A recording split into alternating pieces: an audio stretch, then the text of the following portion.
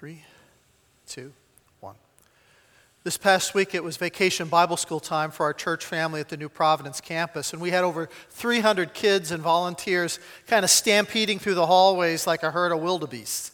If there's one thing I've learned, Vacation Bible School is a high-energy week. And I don't just mean the children. I mean, you kind of expect them to be running around like their hair is on fire. That's what kids do. But I'm talking about the volunteers, the adults and the teens who make it all happen. I was so impressed watching them do their stuff. The energy they brought was kind of off the charts. The song leaders and the skit actors, the teachers and the folks in the kitchen pumping out the snacks, the recreation leaders out in the sun, the arts and crafts folks, all the teen helpers, everybody gave 100%. And wow, to see all that energy and creativity harnessed so the children can learn more about Christ, that was just awesome. And I hope you know how blessed we are to have Christine Vogely as our Director of Children's Ministries, because it's her love for Christ and kids that really sets the tone for it all. This week, I hope you find some way to thank her. I sort of spent the week observing the VBS leaders, kind of like an anthropologist studying a remote jungle tribe. The experience of the VBS leaders was sort of a case study on the cycle of life that so many people are in these days. Let me tell you what I mean. On Monday, everybody's pumped up. There's so much anticipation, preparation. It's easy to have energy on Monday. It feels good, and folks are happy to be there. Monday is great. Tuesday, the shine is off just a little. It's still exciting, but the reality of how much energy it takes to get through the day starts to set in. By mid-morning, some folks are craving caffeine, and I believe there were more than a few clandestine runs to Starbucks down the street.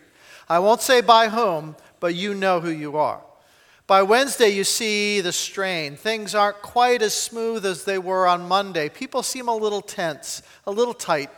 But it's hump day, middle of the week, so it's all downhill from here. People kind of dig deep. They find that extra oomph. They get that boost that they need. And then there's Thursday. Thursday is the tough day. People are tired. And let's be honest, by Thursday, the kids can start to be a little annoying. The songs, you're sick of the songs. They're running around in your head. You can't even sleep at night. And the question pops up is, what did I get myself into? What if I snap at my kid in front of other parents? What if I snap at somebody else's kid?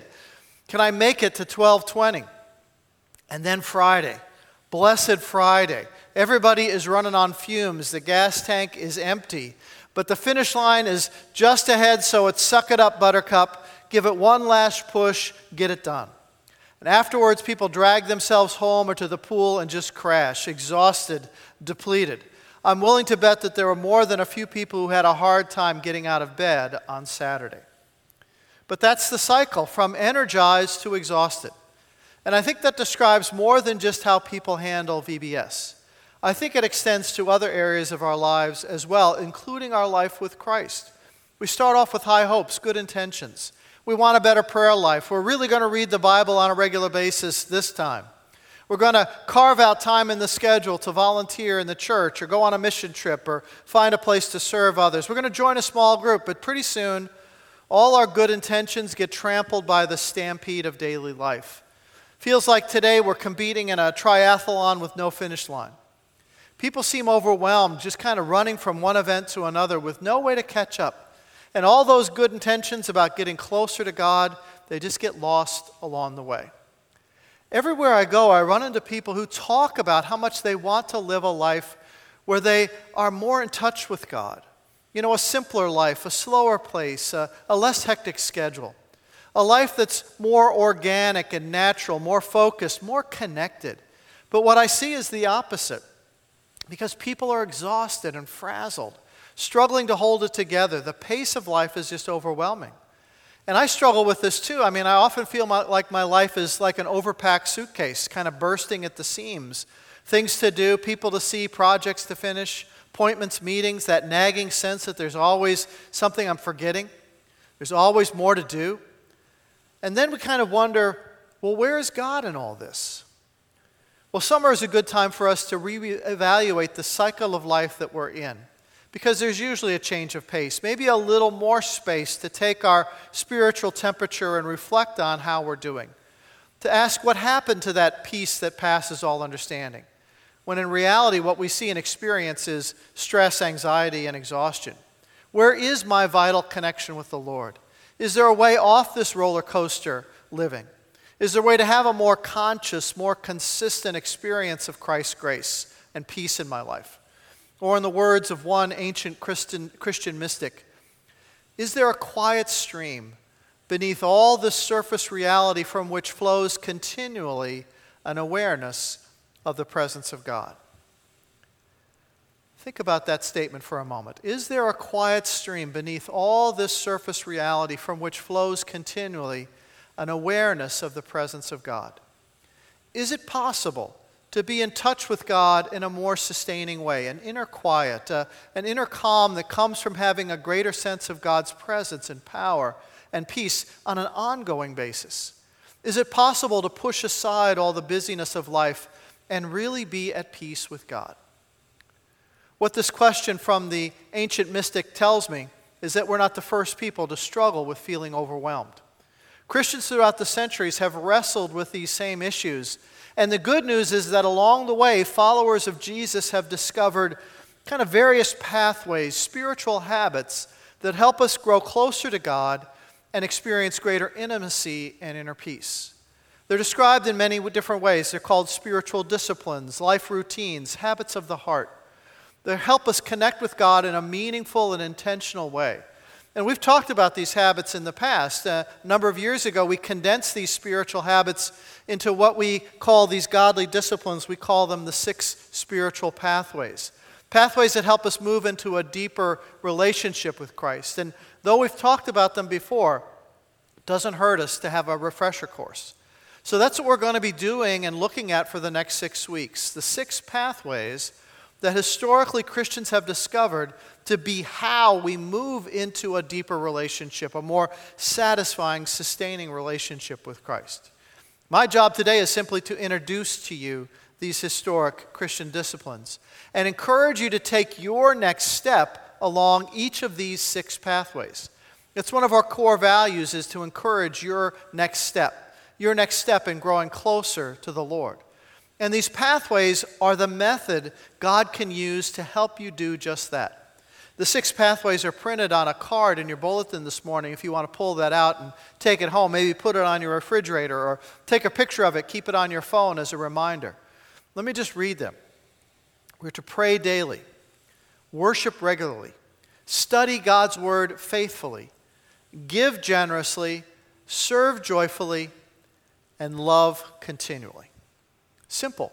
6 simple actions, easy to remember, not so easy to actually put into practice, but worth the effort because God really wants you to come closer to Him, and that's important to remember. If you feel like you want to be closer to God, well, guess what? God wants the same thing. He wants you to be closer to Him. In fact, He's the one who's initiating this relationship with you. He's pursuing you even before you pursue Him, even before you pray. It's sort of like if you're praying this desire to know God out loud in a canyon and you say, I want more of you, God's echo would come right back saying, I want more of you. God invites you to come closer. Nothing gives God greater pleasure than to have you take that one more step deeper into Him. But this does not happen by accident. It requires spiritual discipline. These spiritual pathways are nothing new. In fact, they're very old spiritual practices, ancient even. Because the testimony of believers in Christ throughout the centuries is that it requires effort on your part in order to grow closer to God. It doesn't just fall out of heaven and hit you in the head. Your participation is required. In order to experience the peace and the presence of God, we have to do certain things. And all the pathways are dependent on one very simple thing. They depend on you having time alone with God each day. If you want to experience the peace and presence and power of God, in your life, there's no substitute for time. There's no plan B. There is no magic new thing. To carve out a few precious minutes each day to be alone with Christ, to pray and to seek Him, to lay out the things that are on your heart, to release your anxieties and burdens to Him, and then to listen in prayer, to listen to His Word, to quiet your own internal voices so that you can begin to hear God's still voice. to be in his presence, to be quiet before him. This is a learned discipline, to faithfully find 10 or 15 minutes each day to be in God's presence. That's where it has to begin. But it's amazing how difficult it is for people to actually do that, to find time each day, to discipline oneself to do it each day. It sounds so simple, but it is our biggest spiritual battle. Bigger than almost any other temptation we might find in life. Finding the will and the personal discipline to be alone with God every day, I think that's the number one struggle for most growing Christians. When I was in high school and a new Christian, one of my leaders told me that the Christian life is more like climbing a spiral staircase than climbing a mountain. Because on a spiral staircase, you basically cover the same territory over and over again, but each time at a higher level. And that's the way I feel about this topic. Having a daily devotional time, a quiet time, it's nothing new. I mean, it's a new believer 101. But in reality, we never get past this. We just come back to it again and again and again at various stages of our spiritual growth. New believers, longtime believers, we all struggle with the same thing, time alone with Christ. Indispensable to growing your relationship with him. In fact, if you're not willing to pursue the discipline of daily time alone with the Lord, then the rest of the message series will just be a waste of your time. You can't move to step 2 if you're not willing to do step 1. There is no leapfrog here. There's no skipping ahead. If you want to live in grace and live by grace, then you have to give God space in your day. Let me say that again. If you want to live in grace and live by grace, then you have to give God space in your day. You have to give God space in your calendar. The 6 spiritual pathways all get translated into your most important resource, which is your time. In order to experience the presence of Christ in a deeper way, you have to give time to God each and every day. Whether you feel like it or not, whether you think something is happening or not, whether you sense God's presence or not, you have a daily appointment with God where you give over to him your heart and your mind, your soul, and your strength. Why is this daily retreat so important? Well, one reason is that's the way Jesus lived. That's the way he lived his life. And he, of all people, knew what it was like to live out God's grace in a pressure cooker world. Listen to how the gospel writers describe his daily routine in Luke chapter 5. The news about Jesus spread all the more, so that crowds of people came to hear him and to be healed of their sicknesses. But Jesus often withdrew to lonely places and prayed. Or one of my favorite verses in Mark chapter 1:35, where it says this: after an exhausting day of Jesus recruiting disciples, healing the sick, casting out demons, swarmed with crowds, all wanting a piece of him, it says this: in the morning, long before dawn, he got up and left the house and went off to a lonely place and prayed. Jesus had a rhythm to his life, a rhythm of activity and withdrawal, of long, hard, busy days coupled with restoration and recovery. This is how Henry Nouwen describes Jesus' life pattern in his book, Out of Solitude. In the middle of sentences loaded with action, healing suffering people, casting out demons, responding to impatient disciples, traveling from town to town, and preaching from synagogue to synagogue, we find these quiet words. In the morning, long before dawn, he got up and left the house and went off to a lonely place and prayed there. In the center of breathless activities, we hear a restful breathing. Surrounded by hours of moving, we find a moment of quiet stillness. In the heart of much involvement, there are words of withdrawal. In the midst of action, there is contemplation. And after much togetherness, there is solitude. The more I read this nearly silent sentence locked in between the loud words of action, the more I have the sense that the secret of Jesus' ministry is hidden in that lonely place where he went to pray early in the morning, long before dawn. The secret of Jesus' life in public was his life in private. His power, his focus, his energy came out of his daily retreat where he could be alone with the Father. And that's why eventually the disciples came to Jesus and they said, "Teach us to pray," because they had seen the amazing connection between his private life of prayer and his powerful life in public. And they wanted that for themselves. But what's really an amazing thing is that Jesus goes on and invites his followers to join him in living this kind of pattern of activity and withdrawal. Mark chapter 6, verse 30. The apostles gathered around Jesus and reported to him all that they had done and taught. And then because so many people were coming and going that they did not even have a chance to eat, Jesus said to them, "Come with me by yourselves to a quiet place and get some rest." And so they went away by themselves in a boat to a solitary place. This was a beautiful invitation to his first disciples, to follow his example, to go with him to this quiet place, to reconnect with God. And that same beautiful invitation is made to us today to replenish our souls, to find that daily quiet place to be alone with him. That's step one in re-energizing our souls. That's how we begin to experience this infilling of his presence. Time alone. It's a discipline to be developed. It's a lifestyle to be learned. It's a habit of the heart. It's not something that you can cram into just a week of 7 days of vacation and then go back to the same old destructive schedule that kind of pushed you close to the edge before. Regular alone time with Jesus, God will meet you there and will begin to help you experience the restorative power of his presence on a daily basis. The real question we're trying to answer in this summer series is how can we kind of construct a sustainable lifestyle that enables us to honor Christ and live the way he wants us to without experiencing total burnout? Because here's the thing, being alone with God doesn't mean that automatically everything changes, that automatically all our distractions and worries and fears go away. Often, no, it's the opposite. When we're alone and quiet with God, that's when all the inner distractions, all the inner fears, all the inner chaos actually comes to the fore more clearly. All those issues that maybe we've been trying to avoid kind of push beneath the surface. All our insecurities and compulsions, we realize it is not easy to be alone with God. As soon as we close our eyes and start to pray, our minds start jumping around like grasshoppers. We quickly find out we are not so good at really disciplining our minds to be with God, to be quiet before God. We are so easily distracted. And that's why the 6 spiritual pathways are called spiritual disciplines, because it takes mental and emotional and physical discipline to put them into practice. And like any new discipline, they do take practice. If you're learning tennis for the very first time, you have to practice that swing hundreds of times before you get it right, before it feels natural, before it's strong. Hundreds of strokes to learn how to do it right. It's the same with the spiritual life. It takes practice, practice, practice. It takes doing it wrong before learning how to do it right. That's the way we learn to walk the 6 spiritual pathways.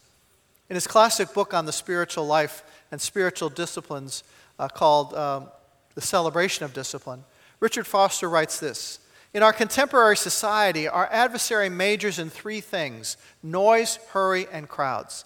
If he can keep us distracted by muchness and manyness, he will be satisfied." And he wrote those words before the invention of the smartphone. Noise, hurry, crowds, those are the primary things the evil uses to keep us from growing in Christ. Keep us distracted. And if you're distracted from the Lord, it won't be long until you feel defeated too. C.S. Lewis wrote the same thing in his classic book, The Screwtape Letters, where a seasoned demon is giving advice to an apprentice demon on how to tempt humans. And he says that one of the best ways is simply through noise. He knows that if we are overrun by countless distractions, we will be unable to hear the voice of God. And so Screwtape says, we will make the whole universe a noise in the end. The melodies and the silences of heaven will be shouted down in the end. Noise and hurry and crowds, all the ways we get detoured from Christ. Jesus' life was busy, but it was also balanced. And so he understands the pressures we face. He barely had any time to be by himself, the constant press of people. And yet he calls us to a new kind of life. Come with me by yourselves to a quiet place and get some rest. Jesus gives us an invitation to follow him an example, to model his life of action and rest, that it was necessary to withdraw from the noise and from the hurry and from their crowds in order to be alone with God. And if he needed it, so how much more do we? So that's the challenge over the next few weeks, is to be open that all that God might say to you about being alone with him and the steps that you can take to move deeper into him in each of the 6 pathways. Some of them may be more of a challenge to you than others, but be open to how God might speak to you in all 6 pathways. Can you say them with me? Pray daily, worship regularly, study faithfully, give generously, serve joyfully, love continually. If you're going away on vacation, you can always stay current with the sermons through the church apps, PCNP Mobile or New Community NCC Mobile. And here's the payoff for following the 6 pathways. In the words of a Christian with a huge heart, David Brainerd, he wrote these words in 1742. He wrote, "In the stillnesses I make in the midst of the turmoil of life, I have appointments with God. From these silences I come forth with spirit refreshed and with a renewed sense of power. I hear a voice in the silences and become increasingly aware that it is the voice of God.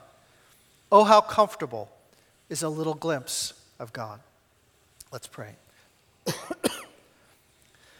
Lord, would you help us to follow your invitation to come to you in quietness, to carve out the time that we need in order to be in your presence and to experience your power. Help us to take that one step deeper along all 6 spiritual pathways. It's in your name we pray. Amen. Oh, I was dying.